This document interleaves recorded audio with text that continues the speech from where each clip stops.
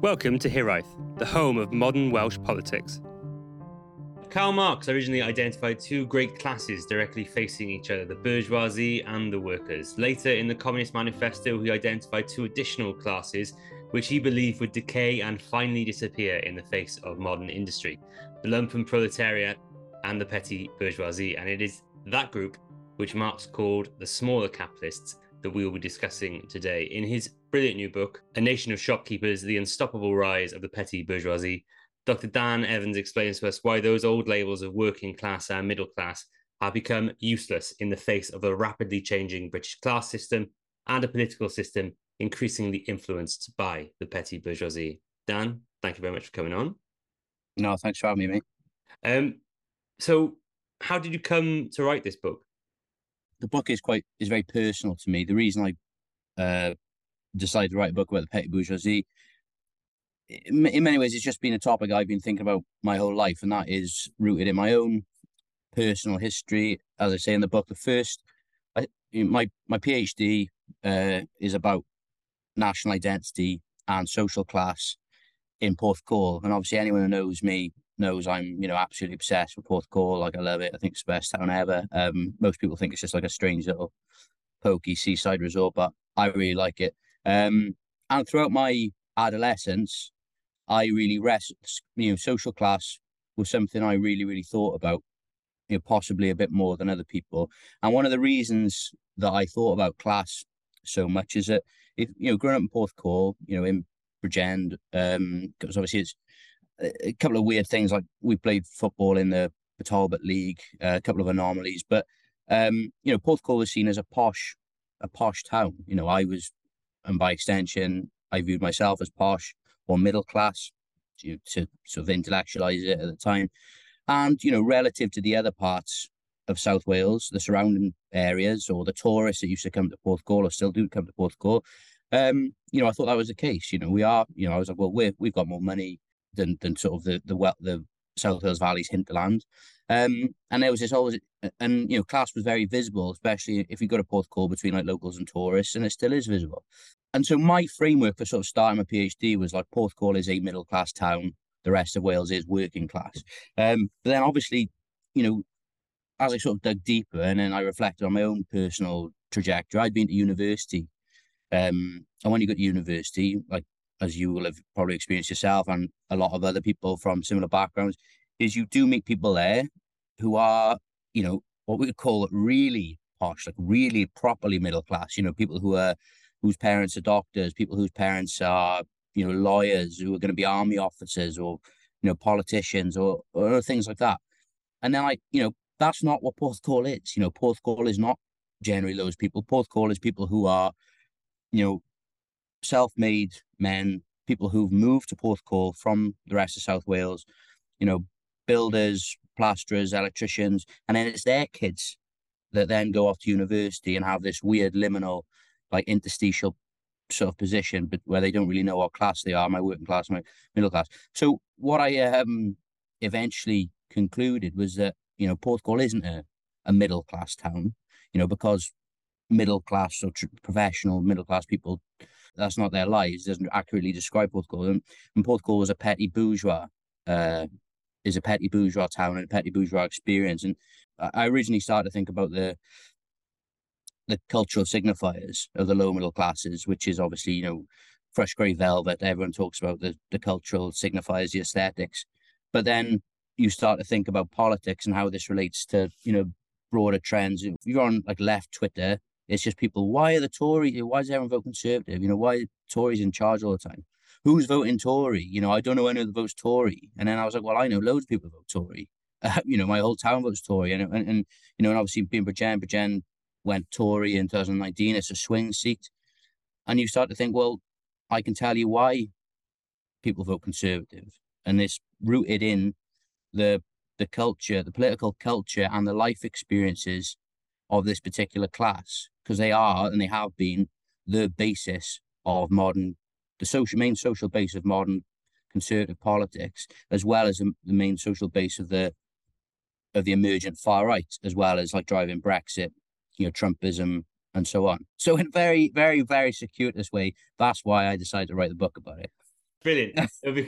Because so much of what you talk about your own personal story in the book, it resonated with me as well. A lot of people for a long time have considered me to be sort of middle class, but growing up in Rothes, Cardiff, my mum was a nurse, my dad worked in steel, but I've always felt very different middle class to some of the people I went to school with, whose parents were, like you said, doctors, Yeah, lawyers. And when I went to university in London, I very much did not feel that working class, that middle class anymore.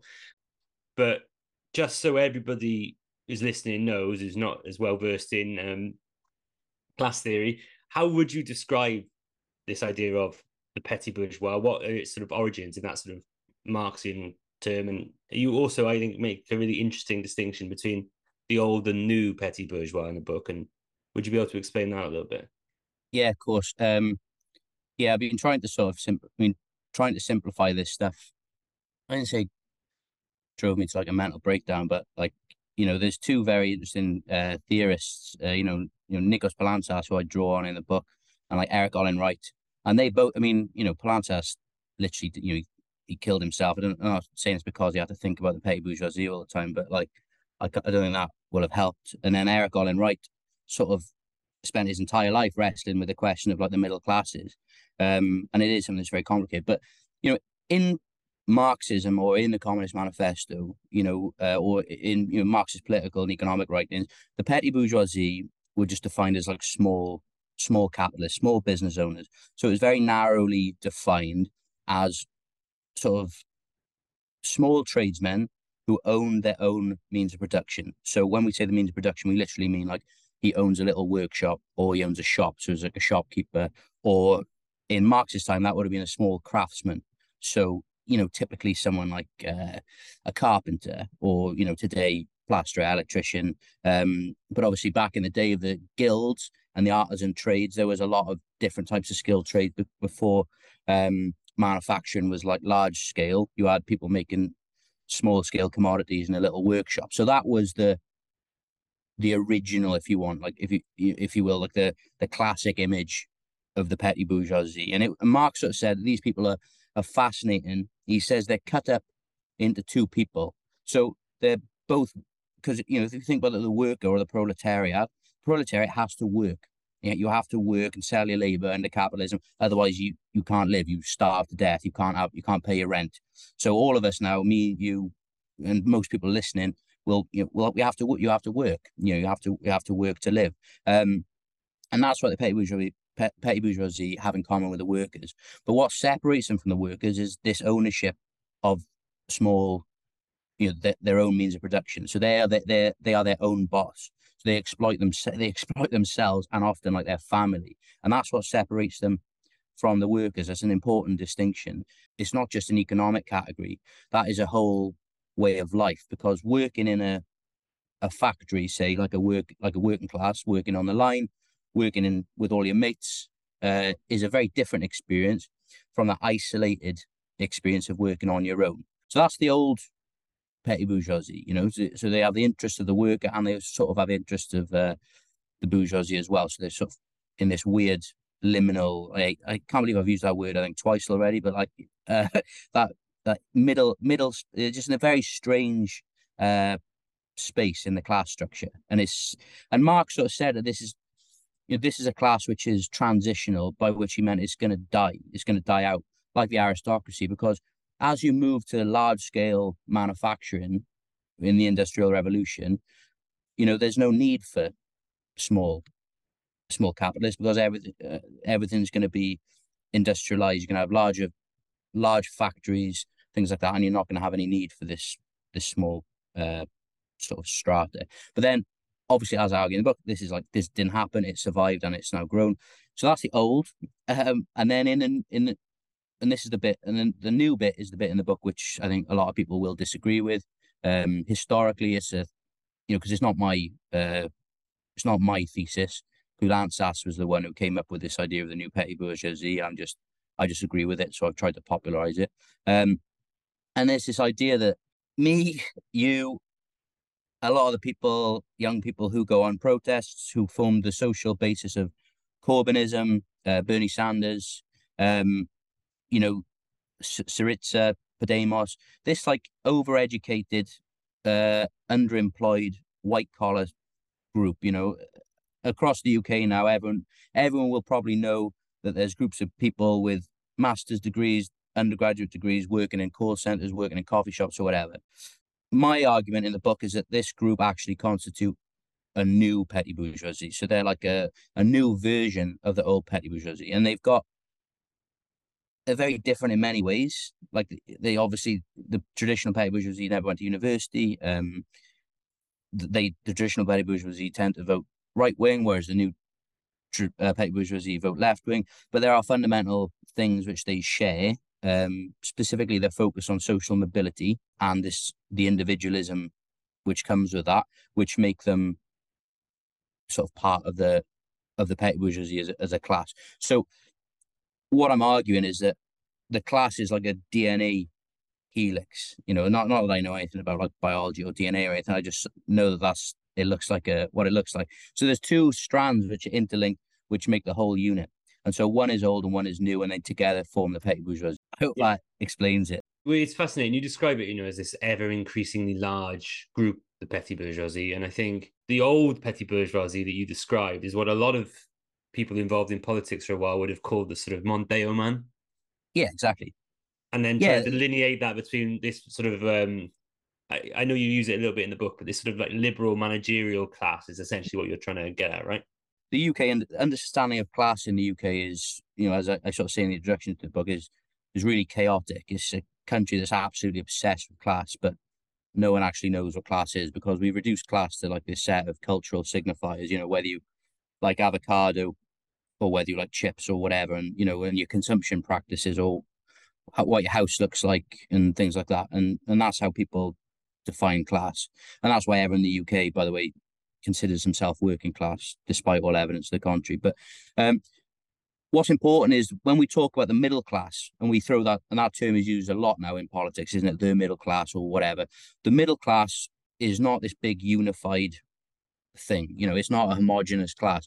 And what I'm arguing in the book is that the middle class, broadly speaking, is split into two. And you can say there's a lower middle class, which is the petty bourgeoisie. So as you said, Mondeo man, Essex man, all the people who were alleged to, Thatcherites, people who bought their own council house doing right to buy. That's like the low middle class. And then you have the upper middle class, which is professional managerial, what I call the professional managerial class. And I personally think there's a real distinction between those groups.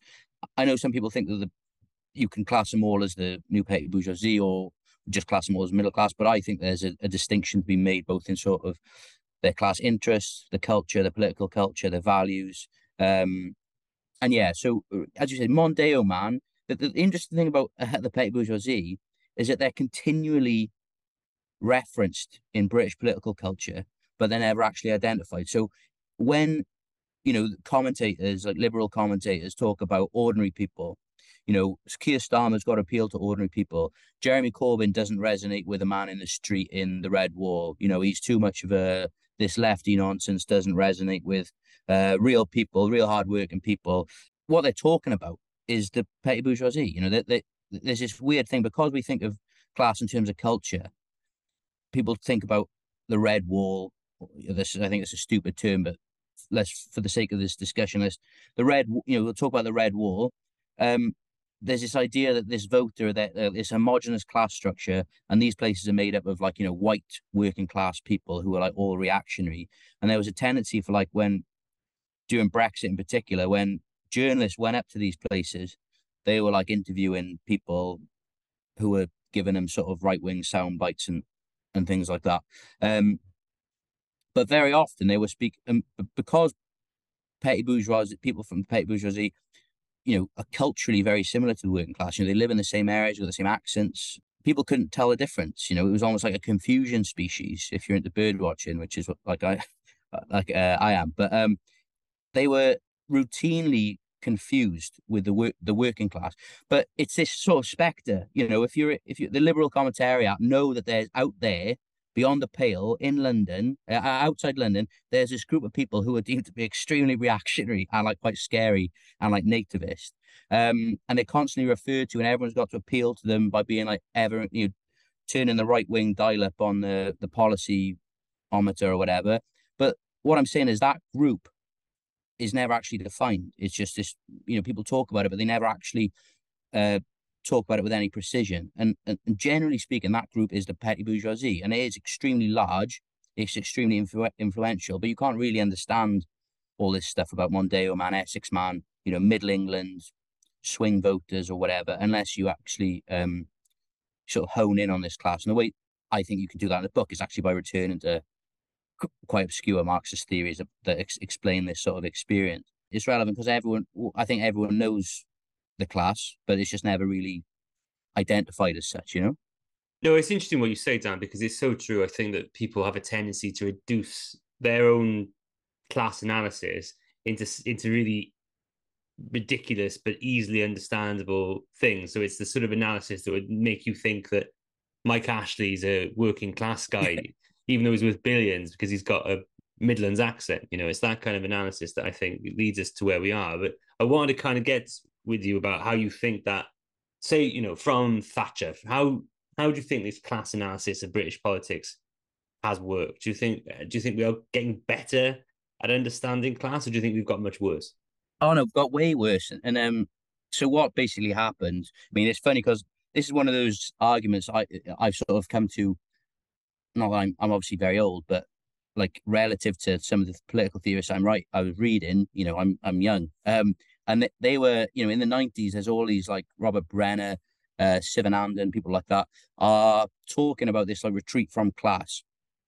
And what happens in, sort of with the era of progressive neoliberalism. So, like Blair, David Cameron, Clinton's, there's just like this mini economic boom across the world.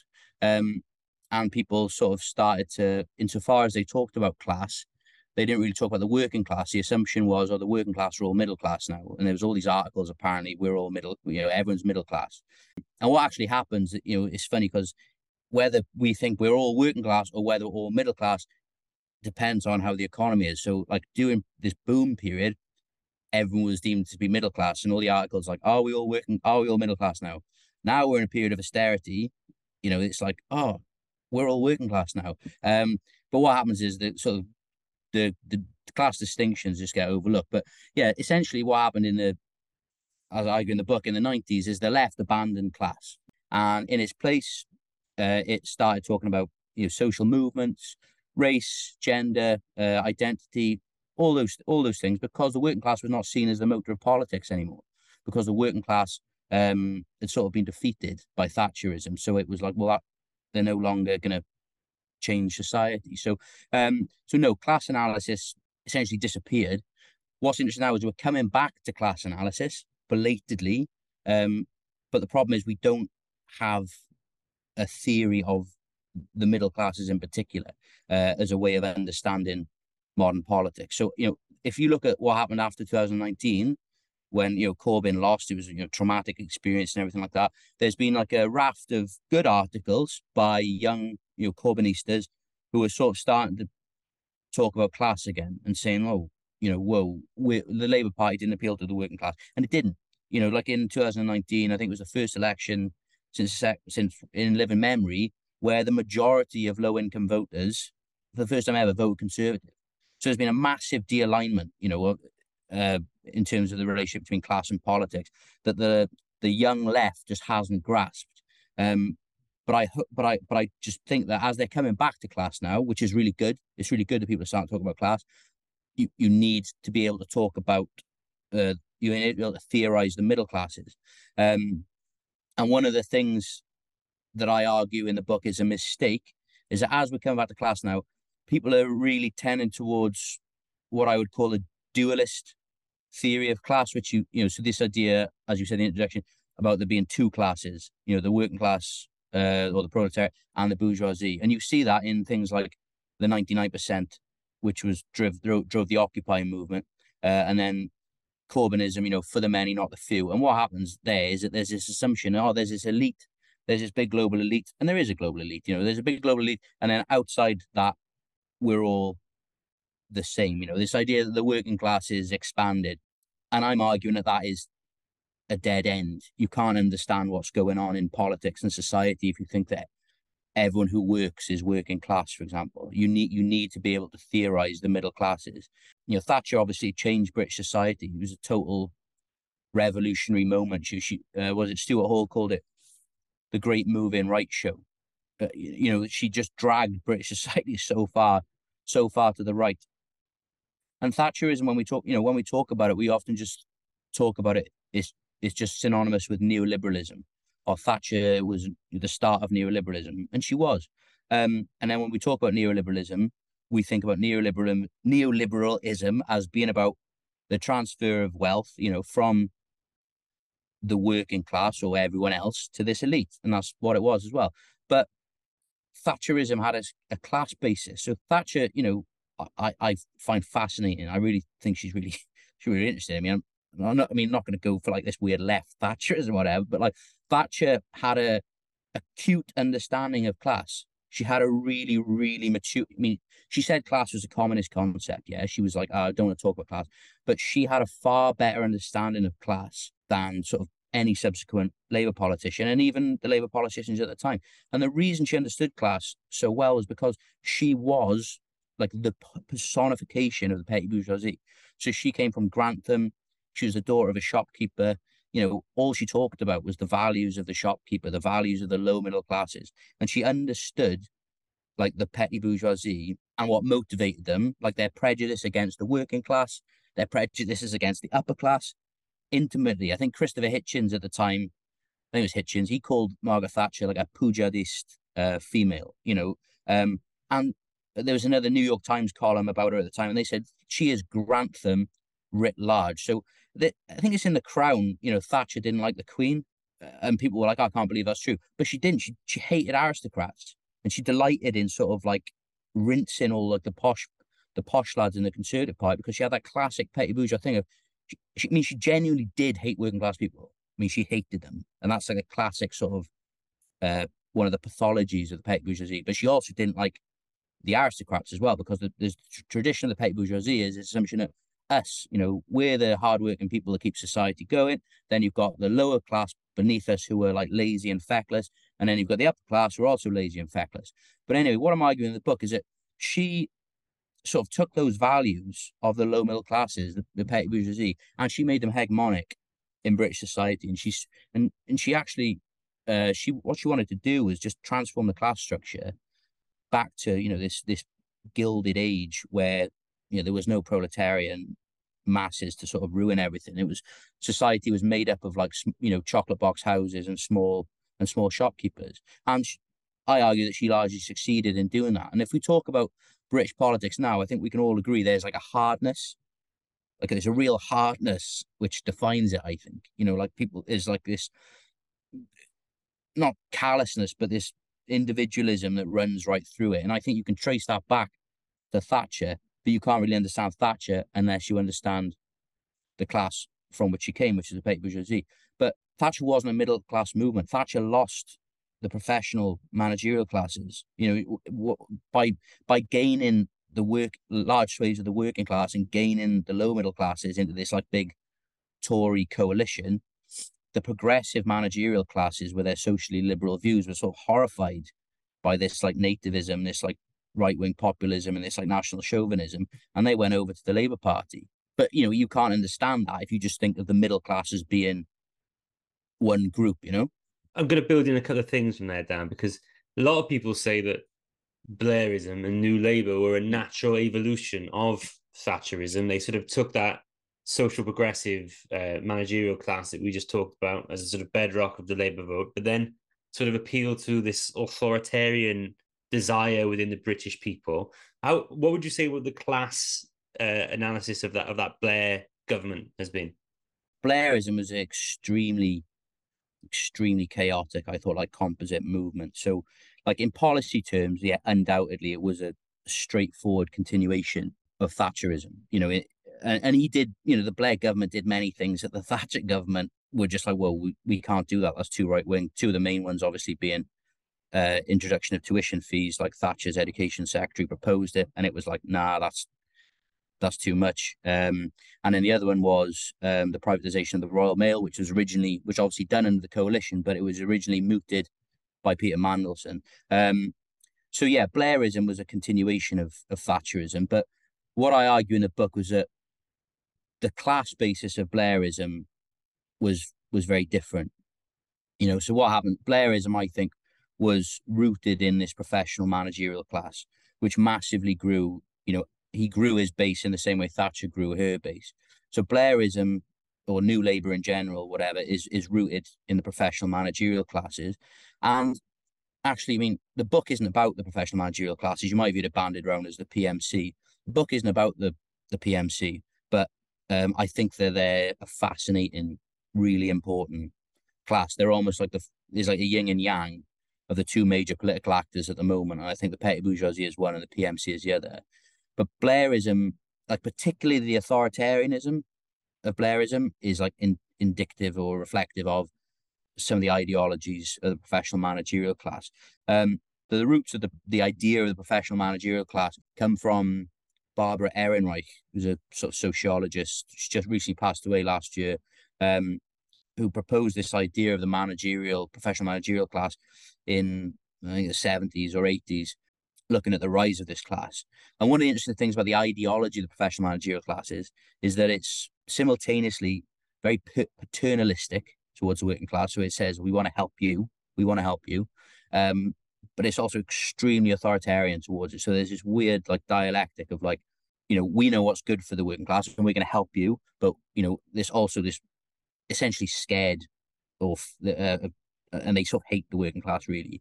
And if you look at sort of, what Ehrenreich was saying, is that ideology is sort of like, I don't want to name like teachers or social workers, but there's almost this paternalism of like, we know what's best. And you really see that in Blairism, these like sort of these small concessions to the working class, but, deeply authoritarian mindset. And also like, I mean, I'm sure we'll get into this later, but like also you see it in like Wales to an extent now, but this sort of policing of the individual in terms of like banning smoking, policing of like micro habits because it's like, you're feckless, you shouldn't do this. The flip side of that is extremely socially liberal. So Blair was obviously, I think he repealed Section 28, the homophobic piece of legislation that Thatcher brought in, and was very progressive on things like identity politics, just like Clinton, extremely socially liberal, combined with authoritarian tendencies, particularly regarding the working class, which sort of need to be policed. So I want to talk a little bit, about the modern left now, and building on a couple of those ideas you talked about there, Dan. You said there's a great line you've got in the book about the left labeling anything they don't like as petty bourgeois, because it's easier to deal with that idea than the idea that the working class have the quote unquote wrong politics. Why do you think that the modern left struggle with the idea of engaging with working class voters with whom they disagree?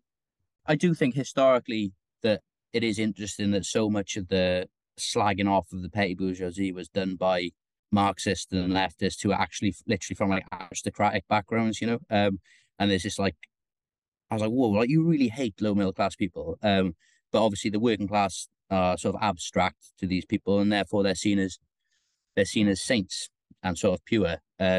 Whereas the petty bourgeoisie are sort of reactionary sort of scumbags, and they're like latent fascists. Therefore, you can sort of say anything. And I've always thought that there's like a projection or subliminal. It's basically a way of like laundering this like hatred of the working class, where you say, well, it's the petty bourgeoisie.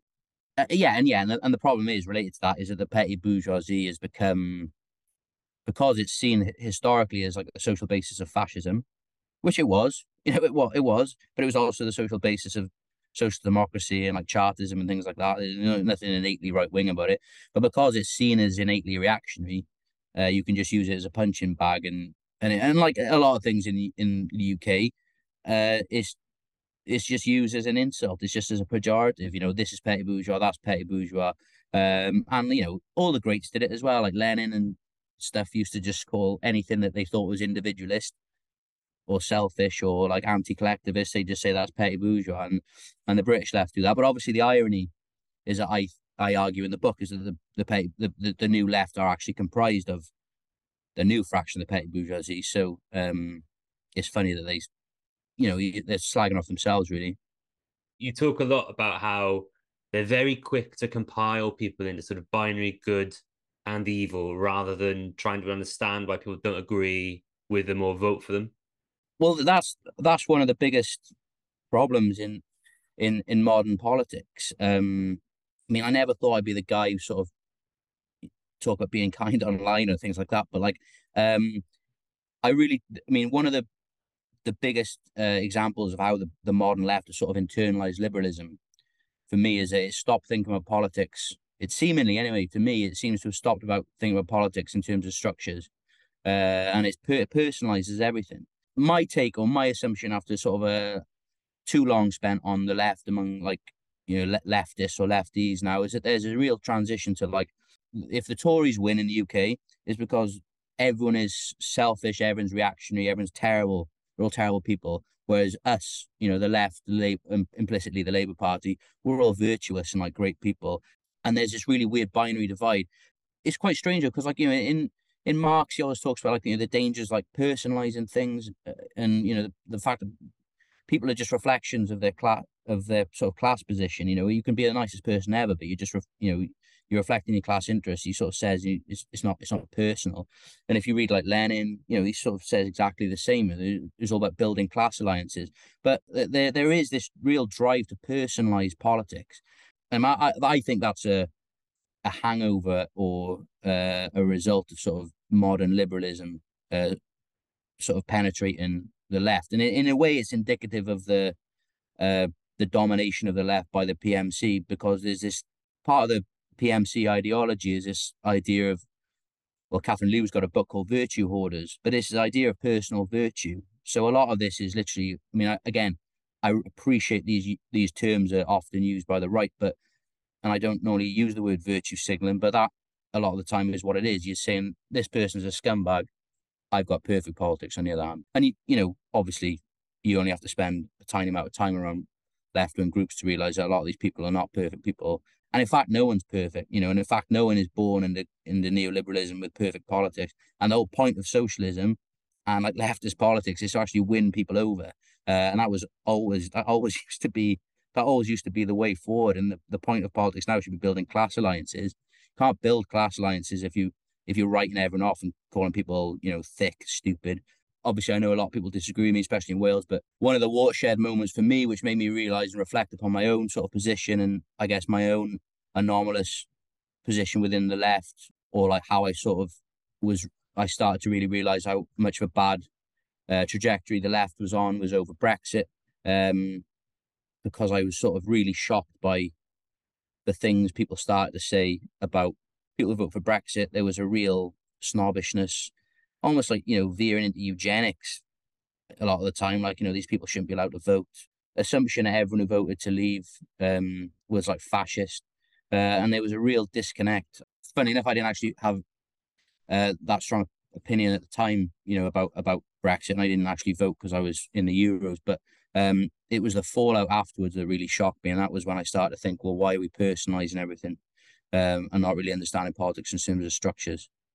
Yeah, the Brexit does feel like a bit of a watershed moment, doesn't it? And probably not for everybody, but for me at least, it's definitely this moment where you start to feel this definitive right versus wrong Yeah, narrative 100%. approach to basically everything. If you disagree with And me on Brexit, you're wrong on everything else, basically. yeah, exactly. A purity litmus test. I'm going to say it's a culture war because obviously we are engaged in like numerous culture wars at the moment, but Brexit polarized people to such an extent. It put people into the really entrenched positions, which then mapped on quite straightforwardly onto like COVID response, for example. Again, I don't go into it too much in the book, but I have written about it elsewhere. A lot of that was indicative of the professional managerial class, and I think I can overstate this. Like this idea that there's like this stereotype of the Remainer. This like professional person who's like got a great life and doesn't and thinks everyone else is a fascist, and I think that can be overblown. But I think there was an element of this sort of professional class, this progressive class that hadn't really ever lost. They never really lost anything. They never not had their own way in politics. And then all of a sudden they like lost something and they couldn't handle it. And it was like the response was like, well, we'll just keep rerunning it until we win.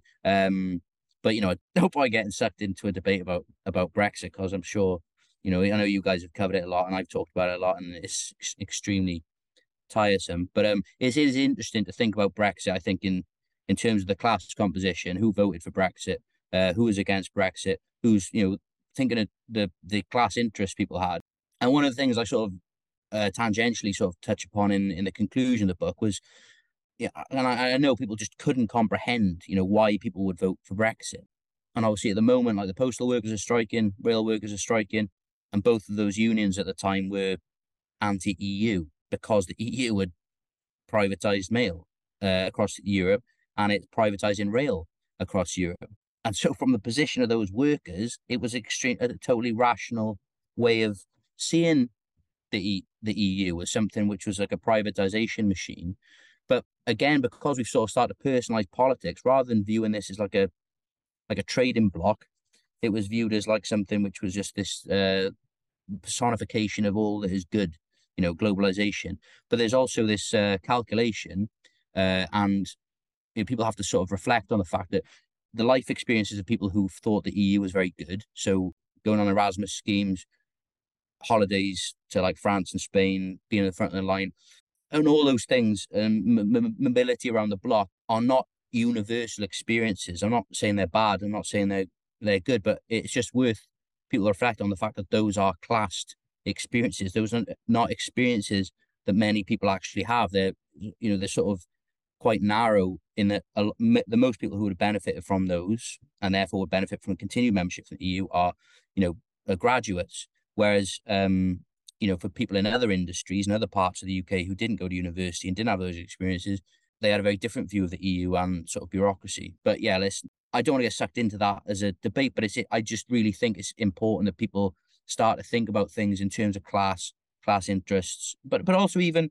in terms of what drove Brexit. You know, Brexit was driven between different fractions of the ruling class. You know, there's one sort of a almost like a nativist, protectionist element, and then there was like the globalized element. You know, like represented by personified by like David Cameron and stuff. And you can't understand that if you get sucked into like this idea of like culture wars good. Some people are good, some people are bad. Who'd have thought after nearly 7 years we'd still be talking about Brexit?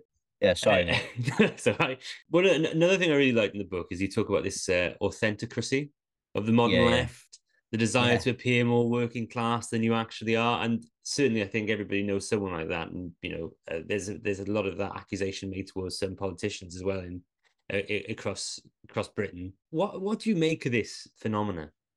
Well, it's a Authentocracy. Obviously, is a or the Authentocrats is a book by Joe Kennedy, which came out in 2018, 2019, I think. It's a fantastic book, and it just refers to this modern phenomenon of British people essentially cosplaying as working class. But the deeper issue is about how we understand class in the UK, and so because we understand class not in terms of like, you know, your job or what school you went to or your education or your relationship to the means of production, we view it as a cultural thing, as I said before, what food you like.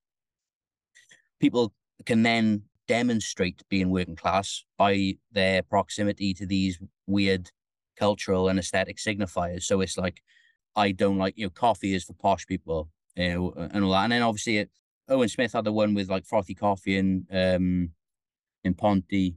Although someone said, you know, by all accounts, apparently that they do actually call it frothy coffee in that cafe, whatever. But you know, Andy Burnham saying about people coffee drinkers, and then obviously then it's ridiculous because these people are professional politicians on 100 grand a year, and they're pretending to be sort of salt of the earth, working class people. But again, all that is this mass ventriloquism and like laundering of particular opinions, and obviously it was happening with Bernie Sanders in America as well. People were saying, I can't remember the guy who said it, but he said something like the people who shower after work or shower in work, you know, don't vote for Sanders or something like that. But it was, again, this like particular signifier meant to mean that, you know, blue collar workers don't vote Democrat anymore, they vote Republican. I mean, obviously there is a big grain of truth in that.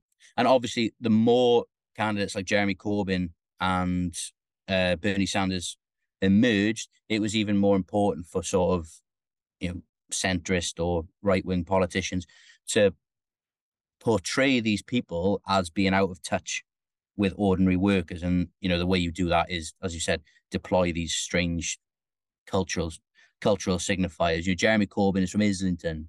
He's metropolitan. He's out of touch with people, and that was the British context. And I do reckon, everyone should read that book because it's really useful. It also must be really depressing for Joe because he sort of identifies this phenomena and describes it brilliantly, and then it just keeps happening. It's not like people go, "Oh, okay, I won't do that anymore."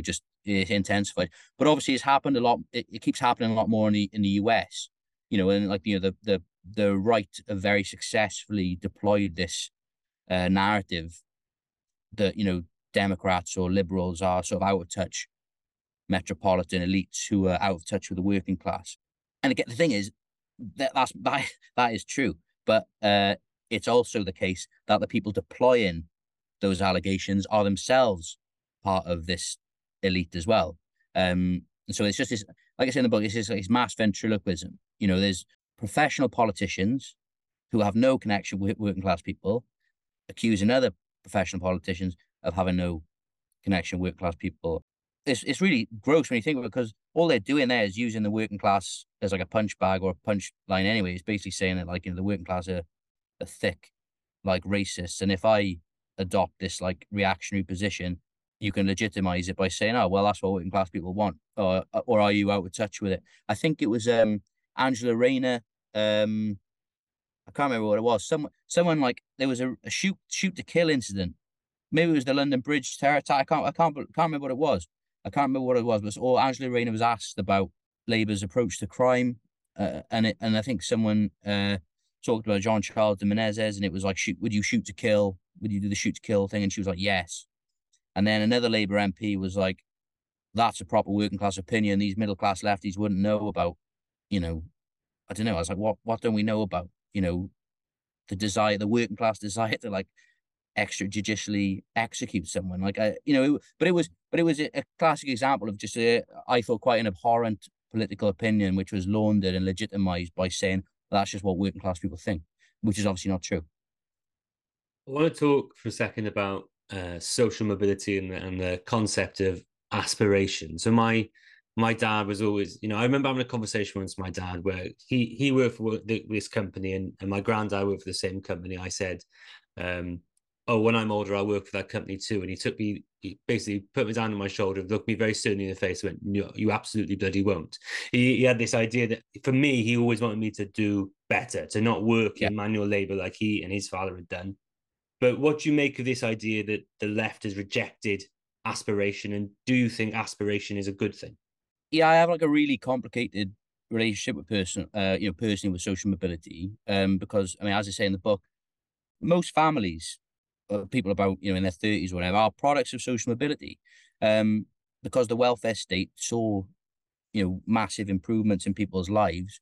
The grammar school system saw like real, limited but real social mobility for people. There was a whole generation of like Labour MPs, for example, who wouldn't have been Labour MPs without the grammar school system. They then did away with it. Social mobility in the abstract, or not even, if you remove it from its abstract thing, it's a noble thing. Everyone wants their family or their loved ones or their kids to do well, and it's really important. And back in the day, and obviously my old man and my granddad in particular had exactly the same for me. We want you to go to university. We want you to have the opportunities that we never had. And that's an extremely noble thing. And so many people have had that, not pressure, but so many people have been encouraged to go to university and make something of themselves. And for a while, if like in the 70s or 80s, when going to university was a minority experience, it was a legitimate and almost guaranteed route to actual social mobility. You were going to be X, Y, and Z. You were going to be a professional. You're going to be a teacher or an accountant or, a lawyer or something like that. And particularly in somewhere like South Wales, where there was a culture, and there's a residual element of that culture of manual work, and we romanticize it. We do romanticize these communities and these experiences. We forget that these were extremely difficult jobs, like extremely difficult, dangerous, dirty jobs with huge risks. And for good reason, a lot of these men and families who are doing these jobs and living in these communities which were very, close knit and had a fantastic thing. They wanted people, they wanted their kids to do something different. So there's a couple of things. The first thing is that social mobility is always jarring. Social mobility is always hard. Social mobility is generally the low middle classes. Generally speaking, the working classes, even if they had aspirations, generally speaking, the working class have historically been static. They haven't sort of moved up. There's like this intergenerational transmission of working class values, and there's also this traditionally, this intergenerational transmission and reproduction of working class boys do the same types of jobs as their dads do for various reasons. But obviously, small elements would be encouraged to leave.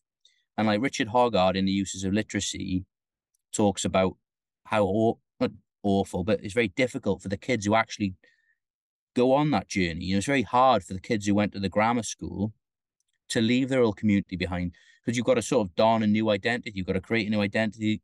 You've got to sort of reject the values of your community. You've got to essentially pretend to be somewhere else. And you go to university and you've got to keep doing that.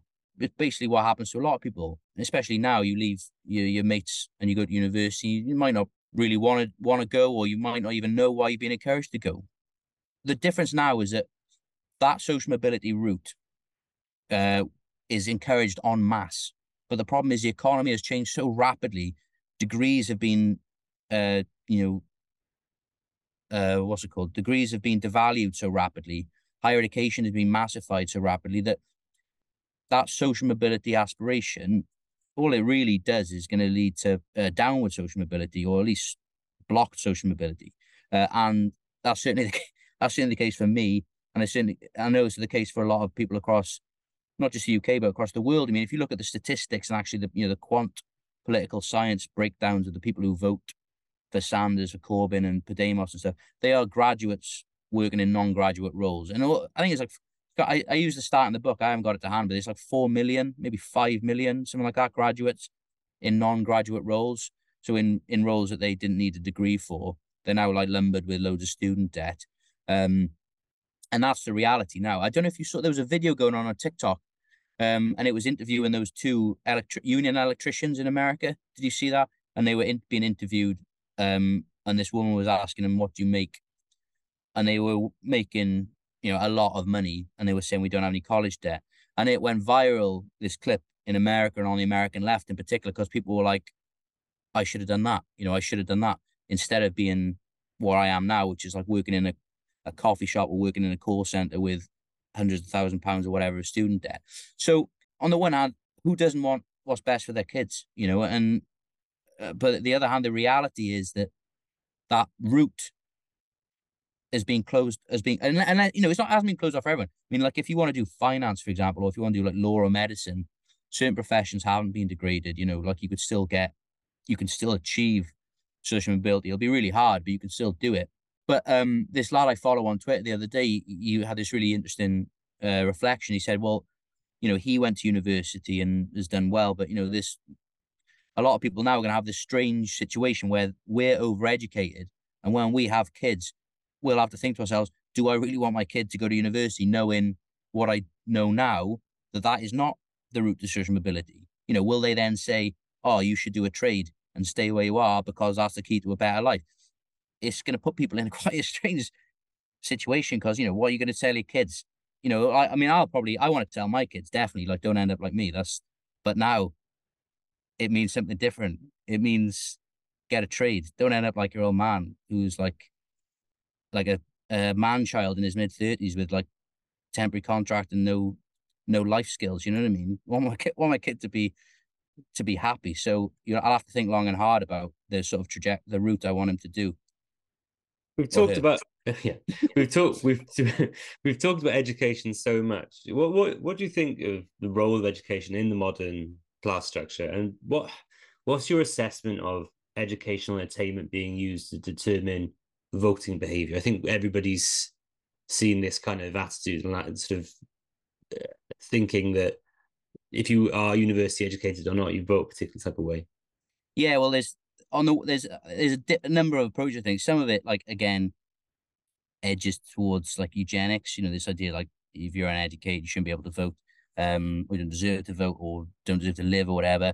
And obviously, education and educational qualifications have traditionally been used as a proxy for class anyway, but what's happened now, Thomas Piketty has got this theory called like the Brahmin left. I don't know why he picked Brahmin. Brahmin is like a caste in India. But yeah, all the statistics across the world now show that the base of like progressive parties is not actually determined by income, it's determined by education. But what's really happened is the only reason they're focusing on education is because there's a cohort within that group of overeducated and poor people, which is the new petty bourgeoisie. So what the progressive classes' relationship to education is that, first of all, you've got to realize that the progressive classes and people vote for progressive parties. In reality, that's like a coalition, an uneasy coalition of professional managerial classes and the new petty bourgeoisie. And if you look at the Labour Party or the Democrats in the US as the sort of paradigms, that's where you can see the fact that these are a coalition of these two classes. One of them are very well educated and rich, and one of them are very well educated and poor. But the point is, there is a correlation at the moment between education and if you want to go progressive parties. Obviously, differences. I don't think that these parties are progressive or socialist anyway. But there's the deeper point about the relationship between education and class. So when I was writing it, and again with this book, a lot of it I'm still thinking it through myself. And I'm wondering, does education count as a hard class divide? That's something I'm going to sit on the fence about. I'm not saying that like having a degree makes you middle class or new pay bourgeoisie or whatever. But what I think is important and interesting in from Poulantzas is actually to think about the actual role of school and education in society, and in splitting off the low middle classes and the working classes. If you want to be upwardly mobile, which most of us do, then you have to be, you have to do well in school. You have to pass your exams. You have to pass your GCSEs. You have to get, a C in English and maths if you want to be a nurse. If you want to be a certain other sort of public sector professions, you have to take school seriously. So what Poulantzas sort of argues is that school is where the working class and the new petty bourgeoisie get separated. And the difference is that school is essentially rejected or not relevant to the working class, who do not care about social mobility. So if you don't care about social mobility, then you don't have to care about school. Whereas if you care about social mobility, you have to pay attention in school. And there's like a number of anecdotes in the book where I talk about, school essentially, I can't blame school, but, I gradually became separated from my friends from primary school in secondary school. And we were like inseparable, me and my friends. But gradually what happens is you get split off by people put in different sets, by being encouraged to take a different path. You're going to go to university. You are not. You're going to go do a trade. And the school system itself actually splits people off it filters you into different roles in the economy. And, just as working class people are sort of filtered off to go and do X, Y, and Z job, nowadays, school is essentially about training people, the new petty bourgeoisie, new generation of white collar workers, essentially to work in call centers and to do white collar jobs. And if you ever, I don't know if you've seen if you ever applied for a job in the civil service or like the Welsh government, but all those skills, those weird skills that they want you to have, like delivering at pace, like dealing with change, all that nonsense, like, total bullshit. Like no one really knows what those things mean. But at its core is they want you to be someone who is deferential, who will play the game, will be polite, will sort of defer to authority. And that's what qualifications and stuff are about. They're not about whether you actually are good at maths or English or whatever, or anything like that, because we don't actually get taught much that's useful in school. But it's about inculcating a set of values, including like deference to authority and to this obedience to the system. That's what it's about. And that's what a degree and that's what GCSEs and stuff actually show, is that you can work to deadline, you can work in a team, all these sorts of things. But there's a deeper thing there as well, which, I mean, again, I'm not sure. Forgive me for talking about, because I'm still working this stuff out in my head. But like Blanchard said in society there's like a divide, an unspoken, intangible divide called like divide between mental and manual labor. And he basically says that the working class are essentially on one side of this line, and everyone else can sort of see them, and everyone else knows they're the working class, and they've got their values and we've got our values. And essentially, that he's saying that it's school that sort of is one of the places where you get split off, where if you're aspirational or if you're upwardly mobile or if your parents want you to go to university, then school is a place where you start to think, oh, I'm not like the lads that mess around in the back. I'm not like the lads who don't take school seriously. I've got to take school seriously. And you start to internalize this ideological divide between, yourself, what I call the new pay bourgeoisie, and the working class, or that people who don't, the lads who didn't have to take school seriously because and if people are interested, there's a whole host of literature about the relationship between education and class and how the habitus of the school clashes with the habitus and the values of working class people. I don't know if that answers the question. No, it was great.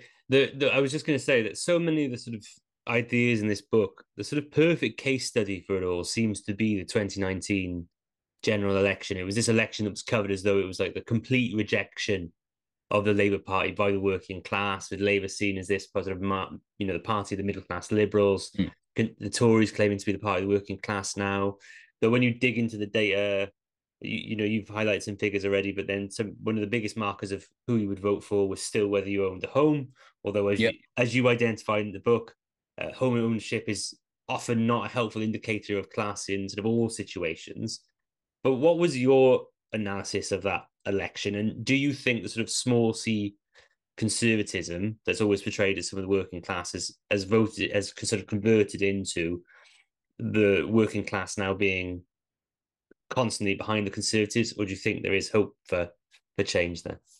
So what basically happened was, the Tory party, as you said earlier, the low middle classes were essentially, Thatcher sort of bought off large swathes of the working class through like material concessions like right to buy. She bought off small businessmen by boosting, she grew the amount of self-employed. I think it was like 1 point something million at the start of her tenure, and at the end it was like double. It was like 3, 4. Now it's like just under 5 million, which is nearly the size of the entire public sector, which I think is 5.7 million. So the actual traditional self-employed are like an enormous part of the chunk of the population, and Thatcher sort of grew them. But as I said, she sort of created this electoral coalition, this block, of like the lower middle classes, large swathes of the working class. What I argue in the book is that since then, the working class conservatives and the petty bourgeoisie, who were sort of brought into this ruling bloc under Thatcherism, haven't really actually had anything. They haven't been given anything at all. The only thing they've got in the world really is rising house prices, which stop them from falling down back into the working class. So they sort of cling on to that. Then you have Cameron come in, and Cameron is essentially like Tony, very similar to Tony Blair, socially liberal, doesn't really pay much attention, although self-employment actually hit its peak under the coalition. Cameron himself, I don't think, really gave it much. He didn't really care too much about the low middle classes as his base. I thought his base was a bit like Blair, the professional managerial classes. Then obviously you have the Brexit, and you have the rise of actual far right Brexit party, the Brexit party, UKIP, and the self-employed.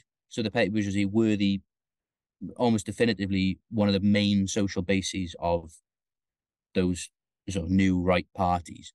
Then obviously the issue of Brexit temporarily, and Boris, who I think was a very skillful politician for all the, all the criticisms of him and all his awful personal traits, was an effective populist. And the issue of Brexit sort of brings back the self-employed who were the base of Brexit and UKIP. They are reabsorbed into the Conservative Party. And obviously then there are big issues with the Labour Party, which mean that the people aren't going to vote for them. And for me, a lot of that was about the EU, the sort of second referendum, but also it was the fact that sort of the Corbyn, there was a moment in 2017, I thought, where Corbyn came across as a really anti-establishment politician.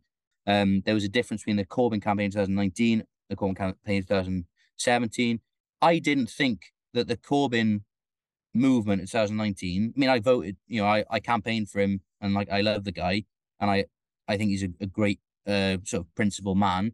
But that, for me, some of the demands that were being made, and if you still look at them now, that the demands of his base, this like Corbynista, like young left, a lot of the things that they are asking for aren't departures from liberal capitalism at all. It's things like, open borders, the pro-globalization, the pro the EU, identity politics.